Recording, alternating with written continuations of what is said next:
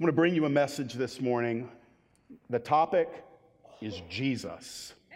That's just the topic this morning. I couldn't go any higher than that, so I thought I'd go as high as I could go. The name of the message is, Do You See What I See? And it's from the testimony of an apostle, the Apostle John, who in human terms seems to be in Scripture the one who was closest to Jesus, laying his head on the chest of Jesus, and that pictured the beauty of that relationship between Lord and disciple, master and servant, a king and ambassador.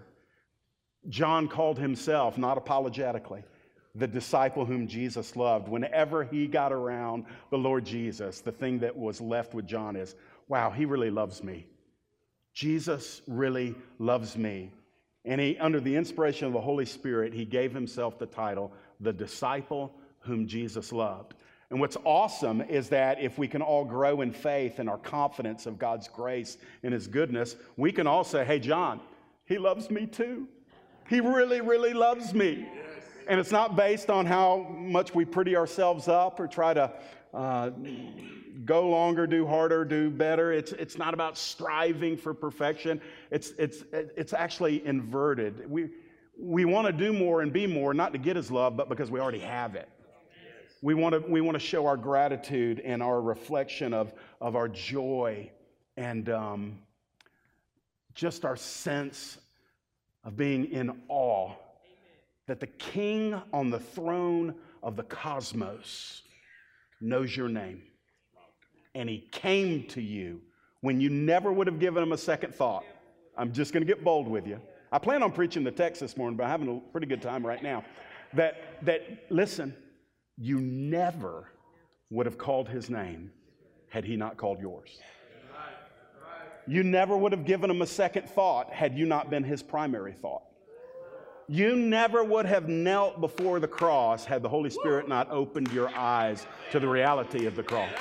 And isn't it good that God came to you where you were, with all of the force of heaven, with a relentless love that is immeasurable? He said, I want her, and I want him, and I'm going to show you my son. I'm going to call you to believe. And you said yes to the Son of God, and God said no to your judgment. He said no to your crimes. He said no to your sins. He said no to your shame, no to your guilt, no to all the things the devil wants you to say, this defines me. God said no to any of that. He said, yes, my son, his grace, his glory is upon you. Hallelujah.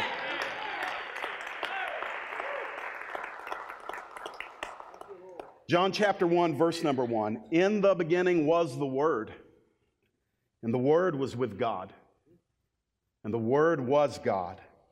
He was in the beginning with God. All things were made through him, and without him was not anything made that was made. In him was life, and the life was the light of man. The light shines in the darkness, and the darkness has not overcome it. There was a man sent from God whose name was John. He came as a witness, to bear witness about the light, that all might believe through him. He was not the light, but came to bear witness about the light, the true light, which gives light to everyone, was coming into the world. He was in the world, and the world was made through him, yet the world did not know him. He came to his own, and his own people did not receive him. But to all who did receive him, who believed in his name, he gave the right to become the children of God, who were born not of blood, nor of the will of the flesh, nor of the will of man, but of God. And the Word became flesh and dwelt among us, and we have seen his glory, glory as of the only Son from the Father, full of grace and truth. I'm going to take a moment and just pray for us this morning. I'm just going to pray for an easiness for you to receive what he wants to give in this message this morning. So would you bow your head? Lord, these sublime truths are also the simplest truths. They place us in a posture of having open hearts and open hands, They position us to be recipients. And as we look at these truths, Lord, I pray that your paternal love, the grace of God the Father through Christ the Son, will be palpable in this room. And Father, in the midst of a darkened, cutthroat generation where hatred and anger and division and rhetoric that is set aflame by the tongues of men and women, I pray that there will be a blanket of refreshing grace like a beautiful snowfall on our spirit. And I pray, Lord, for those that don't know you yet,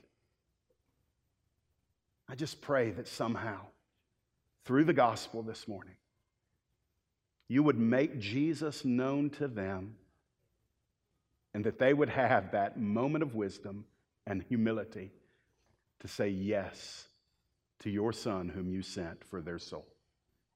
We ask this together in that name that is above every other name, the name of Jesus Christ our Lord. Amen. I don't know what you think of when you think of Jesus. I grew up in the Bible Belt. I was a church kid. I wasn't saved, though. I didn't get saved in my childhood. I didn't get saved in my teens. I didn't get saved until I was 24. It was 24 years before all of that stuff I heard in church finally cemented itself and galvanized itself in a moment of saving faith. And so all of those years up till the age of 24, when I saw Jesus, I just kind of had a caricature in my mind. And I didn't see him as he presented himself in Scripture. But when I accepted Jesus Christ as the Lord of my life on August 4th of 1994, I'm telling you, a light went off. Everything shifted for me. Everything began to change. The Bible became alive to me. Love started coming out of its hibernation and its dormancy where I had shoved it down as a child through painful circumstances in my younger years. Love began to come up. I began to laugh, not the hollow laughter of a lost man or a drunk man like I had been, but the spiritual laughter of one who was tasting joy for the first time in his life. I began to see Jesus not as a menacing man to run from because I had broken all of his rules. I began to see Jesus as a loving, kind, giving, compassionate, merciful Savior. But I saw something on him that I had never seen before in all of those years prior to coming to him. I saw a crown on his head. And I said, oh, this is what I've been looking for. I've been looking for one who will govern me, who will lead me, who will shepherd me, who will take ownership of me, one in whom I can place my utmost confidence, and one that when that confidence is given, he will never fail me. It's the King that I've been looking for. And while Jesus is many things to us, for me, when I think of him most often, I see him as my King. He was born that way. Somewhere around 2,000 years ago, God became human. Eternity invaded time, light invaded darkness, and life came to displace death, which was ruling in dominion over the world. A Savior came. Do you see what I see? Well, let's let John tell us what he saw. Let's begin in some deep doctrine that I'm actually not going to spend a lot of time on, but I do want to mention it because John does this morning. When we look at Jesus as God's eternal Son, there are three words I'm going to give you that John gives in these three verses. The first is this: deity. It is simply this, that we must recognize that Jesus is God. He is divine. He is one in essence. He is God. John said this: in the beginning was the Word, the Logos. And the Word was with God, and then he adds this massive statement, and the Word was God. Now we're going to find out in verse number 14 that the Word is defined as the one who became flesh. God who became flesh. And so we already know that when John's writing about the Word in verse 1, he is talking about the Son of God who put on flesh, the one that we call Jesus, the one whose birth we celebrate every Christmas. Jesus is divine. Jesus is holy. Jesus is God. There is no lesser to him compared to God the Father. There is no greater to him compared to God the Spirit. That they are in that mysterious doctrine, that theology, the triune Godhead, the Trinity, if you will. They are one and they are equal. And Jesus Christ is divine. He is God. He is not merely a way to God or one who came as an ambassador for God. He, as God, came to us where we were. Why? Why would deity wrap itself in humanity? Because God knows that we as humans cannot understand deity apart from seeing him in humanity. We cannot recognize him, nor identify with him, nor have any comprehension of him unless he came to meet us where we were. And where were we? We were trapped in humanity with no access to him except that he came to us, and he did. He was with God in the beginning. Also, eternality. He was in the beginning with God. I think every child eventually asks this question after some super smart Sunday school teacher taught him a lesson on Jesus being God. And on the ride home from church, that 6 or 7-year-old says, "How could Jesus have always been? How could he have always existed? Who made God?" Have you ever had that conversation with your kids? Yeah, that's when you turn up the radio and say, I'm meditating right now, children.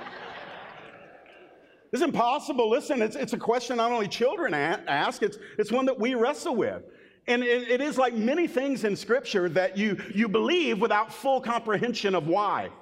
It's not a scientific. God lives outside of time, space, and matter. All of those things source themselves in him, so he's not trapped within them.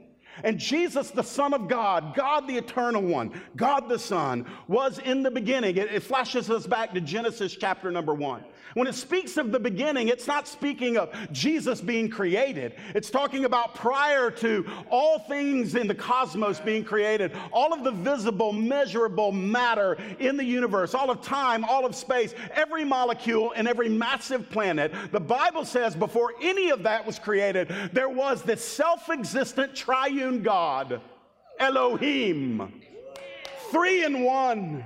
Existing together in perfect harmony, perfect unity.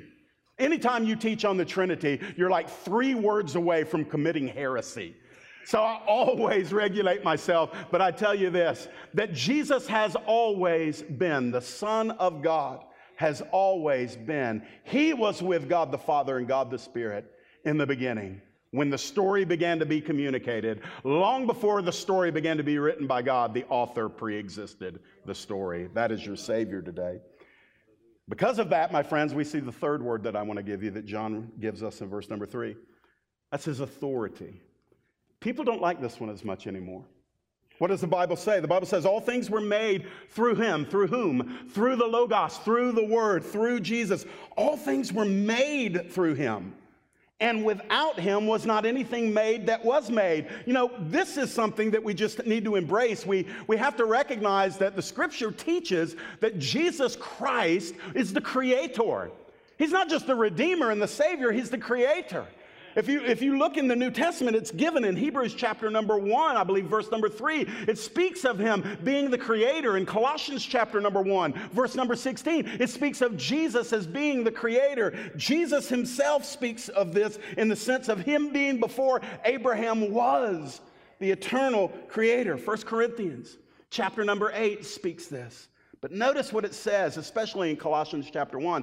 It says that Jesus Christ made all things, that they were made by him, that they were made through him. But here's the part that human beings wrestle with, that they were made for him. That speaks of his authority.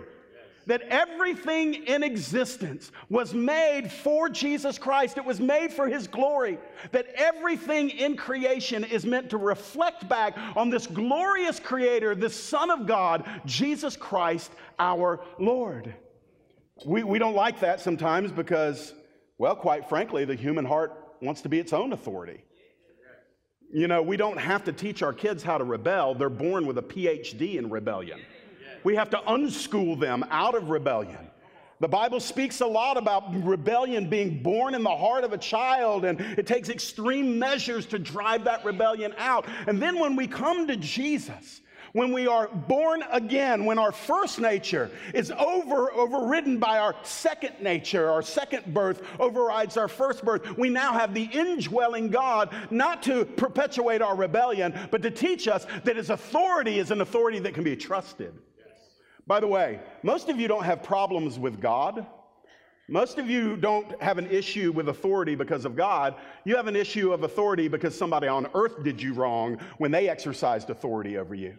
And therefore, something happens in the human heart where we don't want anybody having authority over us because we associated in former years that authority brings pain or trouble or lovelessness. And so it's not really an issue with God that you have. The devil tells you that, but it's not really.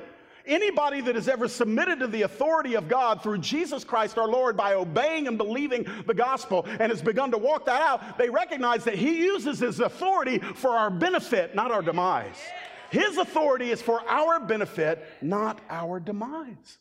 All things are made for Him. All things are made by Him. All things were made through Him. It's no overstatement to say that He owns all of creation. It's all His. And all of creation is going to give Him the glory one day. Everything that you can see, everything with voice, everything that does not have an articulated voice now. The Bible teaches us in the book of Romans that the whole of creation is groaning for that fullness of redemption. R.C. Sproul passed away last week. For those of you that love theology, you should love R.C. Sproul. He passed away last week, and he has a book. My daughter's not in here, so I'm going to tell you, Alicia's getting this book for Christmas. It's under the tree right now, and it's titled by R.C. Sproul. Is she in here? God help me. Merry Christmas, baby. All right. It's titled Hard Questions. And in there, he explores for a full chapter, what is heaven going to be like? What is heaven going to be like? What is heaven going to be like? And I was surprised to find this from a preeminent theologian like R.C. Sproul. He said to that question that our children often ask when a pet dies, will there be pets in heaven? And I'm thinking, I want to see what he says about this. He said that anywhere you see the eternal state unpacked in Scripture, you find there animals. You find there animals. And he says this, though it says nowhere in the Scripture that animals have any kind of redeemable soul, it says nowhere in Scriptures that they don't. And so I'm thinking to myself, and this is what his point was. He said, if all of creation is meant to eternally glorify the Lord, then the animals will be there glorifying the Lord. So now you have an answer for your children. I think if anybody had written that but R.C. Sproul, I would have said, what a wingnut. What is he talking about? But I loved it. I thought it was great. What's my point? My point is this. If he made it to glorify Him forever. So whether it's human or angels or nature or animals, whatever it is meant to glorify Him forever. Why? He's the creator of it. He's the owner of it. Let's go into the second point. Beyond Him being God's eternal Son in deity, eternality, and authority, we also see this. We see Jesus as earth's shining beacon. I want to talk to you about darkness and light. That word beacon is not one we use a whole lot, but the definition of it is simply a fire or a light that is set up in a high or prominent position to serve as a warning, a signal, or a celebration. It's just a prominent light that is lifted up to a prominent place to serve the purpose of communicating something. And Jesus, in His mission, came to be heaven's beacon to gain our attention so that we might know what the Father has decreed from all of eternity. Let's look at that. First of all, I want to say about this light that it's an unquenchable light. Jesus is the unquenchable light. John wrote this, in Him, in Jesus was life, and the life was the light, and the life was the light of men. The light shines in the darkness, and the darkness has not overcome it. This is extremely important for you and I that are believers in this age. I digested these verses years ago in a different translation. It was a fine translation, but this verse wasn't well translated. It said the darkness comprehended it not. The actual Greek uses the word katalambano, and it just means to overcome or to seize or to take. And I think the ESV properly renders it that the light came into the darkness, and the darkness couldn't win. The darkness couldn't smother it. The darkness couldn't bury it. The darkness couldn't keep it down. We see this in the natural, by the way. You walk into a pitch black room that is completely engulfed in darkness. All it takes is a match head 2 millimeters long to be ignited, and suddenly you have light that chases darkness away. Wherever that light goes, it moves it. It's the same way in the spiritual realm. Friends, I don't want to paint a rosier picture than what Scripture paints concerning mankind, concerning this generation as all generations. The world has always been dark ever since Adam and Eve fell in the garden. Satan, the prince of darkness, has come to share his goods, and he traffics in darkness. He loves obscuring things. He loves perverting things. He loves hiding things, covering things, bearing things, stealing things. He wants to take what God places in the world, and he wants to cloak it or cover it or remove it. That's just what he does. Unfortunately for humankind is that we're all born with a bend towards that. The Bible speaks of something that we call depravity. It just means that there is something in our fallen humanity. Jesus would say it in John chapter 3. He would say that the light has come into the world, but the men hated the light because they loved their evil deeds, which are practiced in darkness. So Jesus came as a light to illuminate, to expose. Light brings both illumination and heat. He came to warm up a dark world, a world that was cold towards God. And he said, I will come into that very world that is ignorant of me, and some of whom have rejected me willingly. And I will bring light and I will bring warmth. And in the end, the reality is this, that all of the darkness that exists in the world cannot and will not quench the light who is Jesus Christ our Lord. I'll take you to a couple of passages. Just listen, they won't be up on the screen. The Lord gave me these this morning, just in the very end of your Bible. Revelation 21, Revelation 22, you can't get further in your Bible than that. That's where the Bible stops. And the Bible is giving us a scene of what the end of the age and the coming age is characterized by. And listen to the words that are consistent with this one who was with the Father in the beginning, who is light. He's still light at the end of the age. Revelation 21. John is getting a revelation, literally. He is seeing in a vision the future place and a future time that is going to encompass all the people of God. And he says, I saw no temple in the city, for its temple is the Lord God Almighty and the Lamb. And the city has no need of sun or moon to shine on it, for the glory of God gives it light, and its lamp is the Lamb. By its light will the nations walk, and the kings of the earth will bring their glory into it, and its gates will never be shut by day, and there will never be night there. They will bring into it the glory and the honor of the nations. It speaks of the New Jerusalem being illuminated, not with a celestial star or a moon. No, it's being illuminated by the glory that comes from this one who is Jesus Christ the Lord, illuminating the entire city. Never will we see any darkness in the eternal state. Revelation 22, verses 4 and 5. Here's some good news.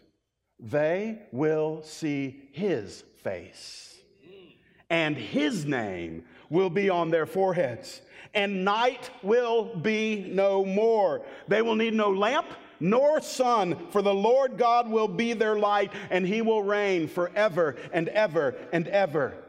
Let's throw another ever in there, and ever and ever and ever. Why is that important? Because right now you're living in a season where every source of information flowing towards you is magnifying the darkness in the world, the evil in the world, the fury in the world, all of the isms in the world. They're coming at us, and we're being inundated with this constant layering of our hearts of doom and gloom and foul and fury. And yet in the end, if we are not careful, when we go through a day, and at the end of that day, we can come dragging in because we've been bombarded with all of the sources of darkness in this world, and we'll forget that the gospel says, no, Jesus Christ will reign forever and ever and ever, and he is the one that is light. So you got to choose whether you're going to walk in the sun or walk in the shadows, and I mean S-O-N, sun. Brother and sister, I want you to know the light's not dimmed. If you've ever had that, I remember the first time I ever got on a plane, and I was flying out of Hartsfield going to Chicago, and it was rainy and ugly in Atlanta, and it was just, you couldn't see anything. It was a morning flight, but it was nasty. And you get in the plane, and it's nasty, and you're hoping the takeoff goes well. And then when you fly for a little while, all of a sudden you do something, you break up over the clouds, and lo and behold, it's been sunny the whole time. You were just on the wrong side of the clouds. That's the way it is, brothers and sisters. Listen, his light is shining all the time. It's just about where you're positioning your perspective. And if we're thinking, y'all are not getting me this morning. I'm telling you this. Faith takes you up above that cloud barrier and says, I may not see everything down here, but I know that the Son of God, my Savior, is reigning and ruling, and his light is permeating the cosmos, and in the end it will be that way. Unquenchable light, unparalleled light, verses 6 through 8. There was a man sent from God whose name was John. That's John the Baptizer. He came as a witness in order to bear witness about the light, that all might believe through him. He was not the light, but came to bear witness about the light. Just very quickly. John the Baptizer, Jesus declared to be the greatest prophet that ever lived. So if Jesus said it, that settles it. We don't have any miracles recorded that he did. Elijah did a lot of miracles. Elisha did a lot of miracles. Moses performed a lot of miracles, but it wasn't about miracles. There was the honor given to John the Baptist that he would be the forerunner for the Son of God.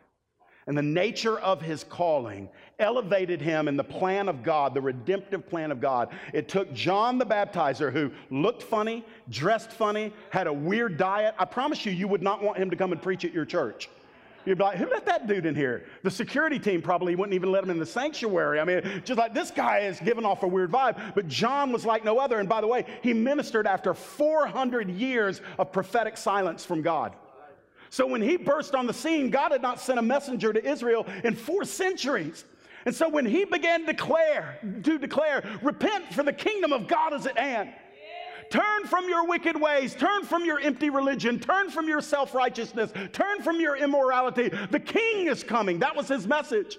And then one day he saw the king. It was Jesus. And as Jesus came over the hillside, John said, behold, the Lamb of God that takes away the sin of the world. And John was declared to be, in a very real and practical way, a light in his generation. But John says, but he wasn't the light.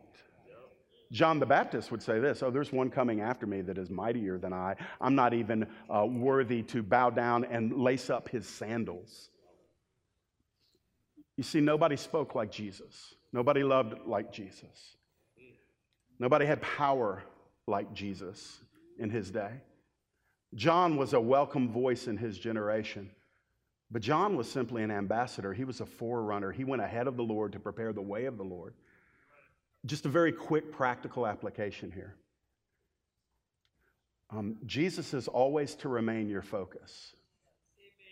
We need to love each other. We need to honor each other properly. We need to regard each other. We need to respect each other. But we will never be permitted to worship each other. There's not a person on earth that if they did you wrong, if they disappeared on you, if they died on you, if they were no longer in your life, there's not a person on earth that you can't go on without as long as you're going on with Jesus. He's an unparalleled light. There are times where we lose people that were lights in our lives, and it's heartbreaking. I don't make light of that. I don't pretend that that doesn't sting. It's gut-wrenching at times. But for the Christian, there is this bedrock that when we land upon it, we find that the Son of God is there. He never, ever leaves us. He's always to be the one upon whom we rely, to be the light in a very dark world. Unfiltered light, by the way, very quickly. He's our shining beacon, and it's unfiltered, the light that is Christ. The true light, which gives light to everyone, was coming into the world. That's Christmas. That's Christmas. The true light, heaven's light, was coming into a darkened, depraved, dead world. I know that's not happy talk, but it's true talk. Apart from Jesus, the seed of Adam growing up and multiplying became a globe, a planet full of sinners. And God said, I will not leave them in their lostness. I will not leave them in their emptiness. I will not leave them in their depravity. I will come in the person of my Son, and the true light came into the world. I like it that it's unfiltered. And what do I mean by that? It means everybody gets to see it. Everybody. Come on, let's just do this. I haven't kind of tugged on you in this way in a while. You're not going to get to heaven and see a white church or a Hispanic church or a black church. When you picture heaven, you probably picture it populated by people that look like you. That's just the way we are until the Scripture gets a hold of us and we read verses like Revelation chapter 7, verse number 9, where it says, it's an innumerable multitude of every nation, all tribes, all people, every language, worshiping at the throne of the Lamb. There was no filter. There was no obscuring the light. One of the joys of heaven is going to be, and I don't know exactly how it's going to work, but I've got an imagination. I think it's rather sanctified, so let me surmise this, that there will be moments or scenes in heaven where unto the glory of the Lamb, there will be generations that will worship him in that moment. There will be tribes that worship him. In other words, I will watch a tribe of Africans from the 1400s worship Jesus before the throne like they used to worship him on earth, and I will be instructed there. I will see, oh, that's not Southern gospel. We'll see some 19th century Puritans, and they'll be worshiping the Lord, and we'll say, that's not Bethel. Some of y'all don't know what Bethel is, but for the millennials, y'all feel me, okay. My point being is this, we'll hear it in languages that we didn't know here, but we'll know it there. And we'll have the pleasure of watching the pleasure on the Son of God's face as all of these tribes, tongues, and nations worship him. You know, heaven is going to bless you, but it's not about you. We think heaven's about us. There is no strutting in heaven, amen. It's the only commandment in heaven, thou shalt not strut. Why? Because it's all about him. And if it's all about him there, shouldn't it be all about him here? Yes. Just a thought. Unfiltered light. As we move forward into what the Lord has for us, I'll promise you something. There will be a blending of cultures. There will be a blending of cultures. I don't even think we're going to have to work overly hard at it. But there's going to be a blending of cultures to the extent that there is representation of the honoring of Jesus that comes from different points but going to the same throne. Because my experiences with the Lord as a suburban white guy in his, how old am I? I'm coming up on 48. It's not the same experiences as an African-American female like Nia who's in her 20s and yet we worship the same Lord, but I can learn from her. Why? Because she's seeing Jesus through the lens of a culture that I can't see him, and what she's experienced in that culture is going to be able to help me to understand facets of the King that maybe I'm blinded to, or at least filtered by my culture. See, Jesus came to take the filters off so you can see him as he is. So put that in your pocket, carry it with you. We'll revisit it in 2018. Not everybody was happy to see Jesus when he came the first time. And so let's look here, I'm wrapping up, at Jesus, humanity's undesired king. They didn't want him. He was unrecognized by the masses when he came the first time. Verse 10, John says it. Jesus was in the world, and the world was made through him, yet the world did not know him. Think about it, guys. So when we read the Christmas narratives and the biblical passages in the Gospels, and Jesus is coming to planet Earth, I mean, this is God coming to Earth. This is the Creator coming to rescue the creation. This is life coming to topple death, light coming to dispel darkness. This is glory invading shame, and nobody noticed. God picked a handful of blue-collar guys on a hill, sent as many angels as could possibly fill the night sky, and they sang a song about the birth of the Savior, so some shepherds got in on it. There were also some polytheistic pagans in the East, the Magi, the wise men. And they had studied enough religious books to recognize that the Hebrew book indicated that a star would arise when the Messiah of the Jews came. And so they recognized that the time had come. Shepherds and wise men. There were a few family members tied in close to Joseph and Mary. Elizabeth, Zechariah, sure. But in the grand scheme of things, nobody noticed when God came to earth. As a matter of fact, he couldn't even get a room because of all the pilgrims coming in for the census. There was no place for him. Some innkeeper said, I don't have any rooms for you, but I can tell that your wife's about to give birth, and you can take up room in the stable.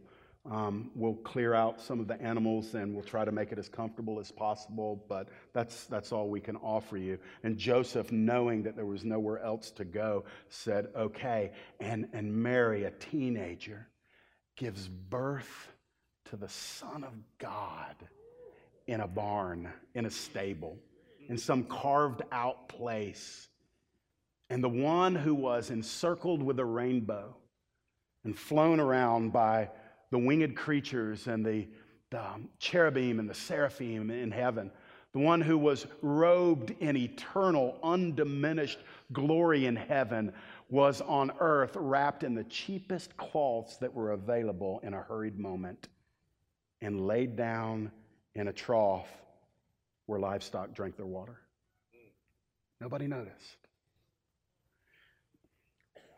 I think it speaks of the mercy and the grace of God that when he came on a mission that would not change who he was glorious whether he ever came to earth or not.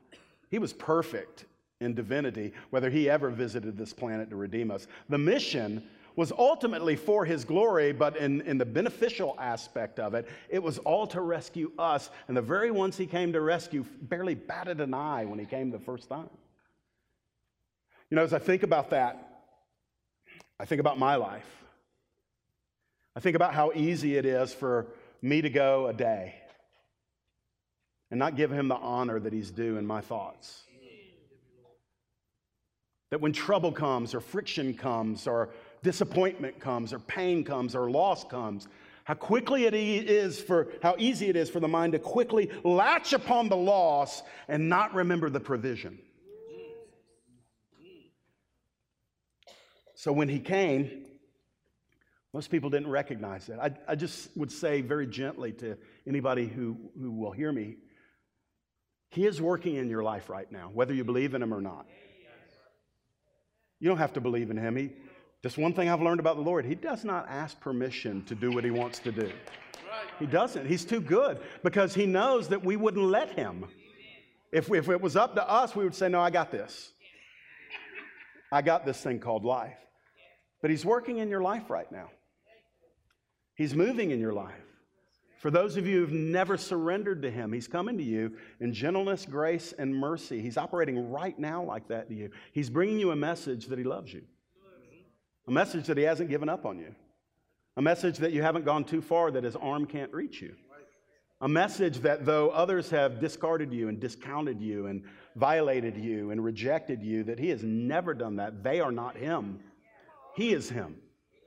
And he loves you. And I want you to recognize that. I want you to just receive it. If you'll receive it, then you'll recognize it. I didn't mean for this to be about my testimony, but I can tell you this. God was the farthest thing from my mind between the ages of 20 and 24.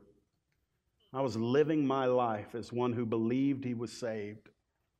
One who believed because I had prayed a very sentimental prayer as a child and had been baptized as a teenager. I believed I would go to be with God.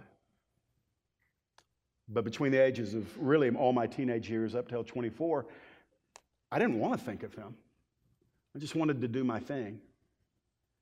It was only after he rescued me, as I testified earlier, that I was able to look back and see him in my history.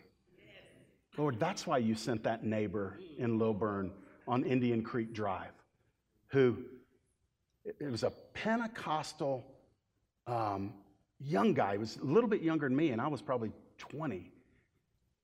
And he would open his Bible while I was standing there drunk.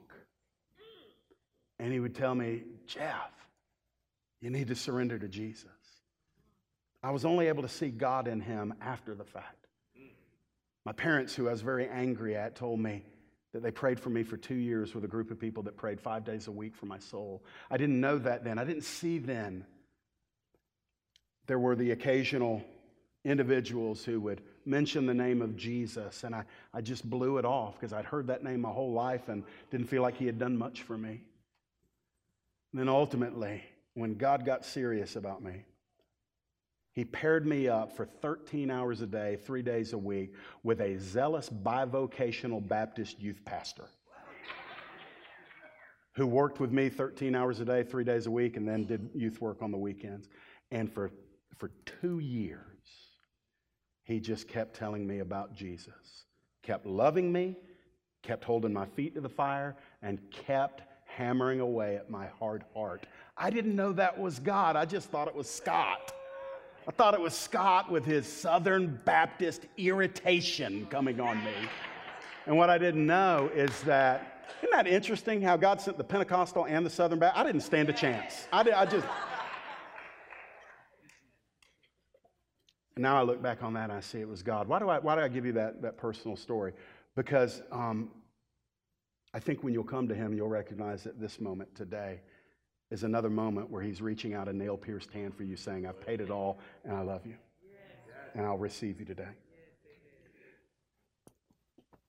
He was rejected as the Messiah very quickly, verse 11. He came unto his own, and his own people did not receive him. It speaks of the Hebrews, that in Jesus' day, when he came first to the Jews said no. And ultimately, in cooperation under the diabolical guidance of the high priest and the Pharisees, the people were moved as a nation to say, crucify him, crucify him, crucify him. And the Romans did. He came to his very own. If you've been rejected, I want you to know, I'm telling you about a Savior who knows more about rejection than any of us ever will. He understands. But he was always welcomed by a remnant. Good news, verses 12 and 13. But to all who did receive him, who believed in his name, and that's what it means to receive Jesus. It is with a moment of heart, soul, mind, and strength. You release yourself to him, the one who loves you.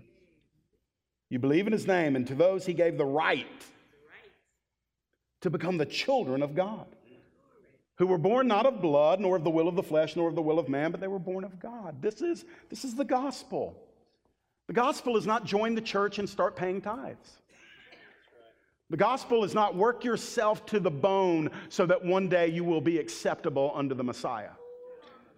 The gospel is not to flail or flop or speak in tongues or to have heavenly visions and to go to the uttermost parts of the earth to bring the unknowing heathen the message of Jesus. That's not the gospel. The gospel is that every singular lost sinner is beloved by a glorious Savior who comes to them individually in a moment of time and says, I will take your sin away. It's the only thing that keeps you from me. If you will believe on my name, I will make you a child of the Father.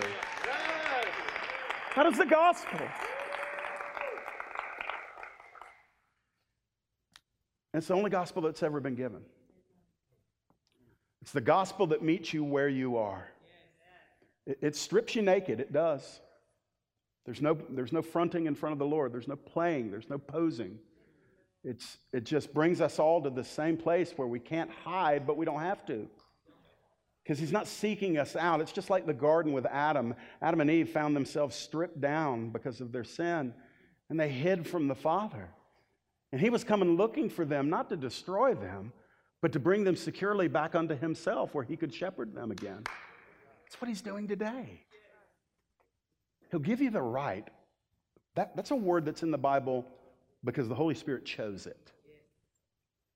It becomes your right when you believe on Jesus Christ. You have been granted the right to stand in your sonship, to stand as a child of God. He doesn't abandon his children. He doesn't abuse his children. He doesn't neglect his children. He doesn't reject his children. He doesn't starve his children. He doesn't toy with his children. He loves his children. He fathers his children. He provides for his children. He rescues his children. He instructs his children. He enlightens his children. And he sanctifies his children because he plans on glorifying his children. That's the one who's coming to you. And so in verse 14, and I'm out of verses, Jesus is our unspeakable gift. Worship team, you can come on up, please. He's been talking about the Word, the Word, the Word, the Word, the Word, the Word. He's talking about Jesus, and then he says this, and the Word became flesh. Christmas. That's Christmas. God became a baby. God became human. The Word became flesh. He didn't want you to just hear him. He wanted you to be able to see him, to connect with him. I find it very interesting that God didn't just send a book. I love my Bible. I thank God for my Bible. It is the greatest material treasure that I have on earth. The greatest treasure that I can hold on earth is the Word of God. But it's very interesting to me that God didn't stop with just sending the words. He sent the living Word. He became one of us so he could rescue us. He was tempted in all points like we are, but he never sinned. He could not be our kinsman redeemer if he wasn't our kinsman. So he had to take experience. Listen, this is awesome. It's simple, but it owns me. He took part in our nature so that we might take part in his. He came to us, and he still does. He's coming right now to all of us. So, well, Jeff, I'm already saved. My friend, he's not satisfied with taking you to heaven when you die. He said, I want to enjoy an abundant life with you right now. Yes. It's about contact and relationship and experience. He's not a doctrine to be applauded. He's a Savior to be loved and followed and embraced and trusted. And so the Word was made flesh and dwelt among us. And then, as Pastor Dustin said, we've seen his glory. We've seen his glory. We've seen it by faith, but we will see it by sight one day. But I'm telling you, if seeing it by faith produces this much thrill in the soul, imagine the ecstasy that we're going to experience when faith becomes sight and we literally see the glory of Jesus Christ. We'll be with him. We'll be in his presence. We will see him. He's still in the body that he rose off of earth with. He's not floating around up there in some disembodied spirit. He's literally in a glorified body. We're going to see him. And he's not going to look, hey, listen, he's not going to look like the pictures that are hanging on most of your walls. We're going to see him as he is. And in that moment, the scriptures say, we will be like him. For we will see him as he is. John says that this one who took upon flesh is full of grace and truth. And you know what? He's given you both this morning. He's given you truth through a message just all about him. He's given you grace to respond to it. So would you stand to your feet this morning? If you're physically able, I'd like to ask you to stand to your feet. How do we respond to grace? We respond to grace with faith. It means wherever you are, whoever you are, whatever you've done, whatever you haven't done, no matter what you've ever believed beyond this moment in time about the Lord, I'm asking you today, do you see what I see? Do you see him as good as he is? Why would you not say yes to him? Why would you say no one more hour? Why would you shuffle your feet and wait another second? This king is good. And he reigns forever and ever and ever. And what he's doing right now is he's saying, anybody who will believe in my son will enter my kingdom, and I will make him or her my child forevermore. He comes with truth, though. You can only come through Jesus. There are no other ways. You will never find another way that will lead you to where God wants you to be. There is only one way, but that way is open. That way is free. That way is plastered. It's paved with invitations. Come, come, come to me. The Spirit says come. The bride says come. The Son says come. The Father says come. So would you bow your head and close your eyes? There was a day and time that I mentioned earlier when I fully surrendered to Jesus Christ and acknowledged him as the Lord of my life. There must be a moment in time where you say yes in faith to him. And that moment is today for some of you, because he's torn down the walls and he's removed the hindrances and he's inviting you to say yes. I'm going to pray over you, and then when we begin to sing, I'm going to ask you just to come forward. We're not going to make you say anything. We want to have somebody personally pray with you to make this moment secure in your heart, where you receive Christ as the Lord of your life, where your surrender becomes full. Don't go into that moment alone, and don't leave here not knowing the sons and the daughters of God want to welcome you as much as the Father wants to welcome you. We're here to help you. Just so I'm being clear, if you're done with excuses and you're sick of the fear and you're tired of the not knowing and you don't want to run a day more apart from him, you can come to him now. So, Father, in the name of Jesus, quicken faith. Make it alive, Papa. Bring to life hearts that have been dead or cold towards you. Bring an understanding of this Rhema word that the time is now. Today is the day of salvation. Now is the accepted time. Purge all fear, every excuse. We bind the enemy. He has no voice in this room. We hear you, Holy Spirit, welcoming. Come to the throne. Bow before Jesus. To as many as believed on him, he gives the right to become the children of God. In Jesus' name, amen.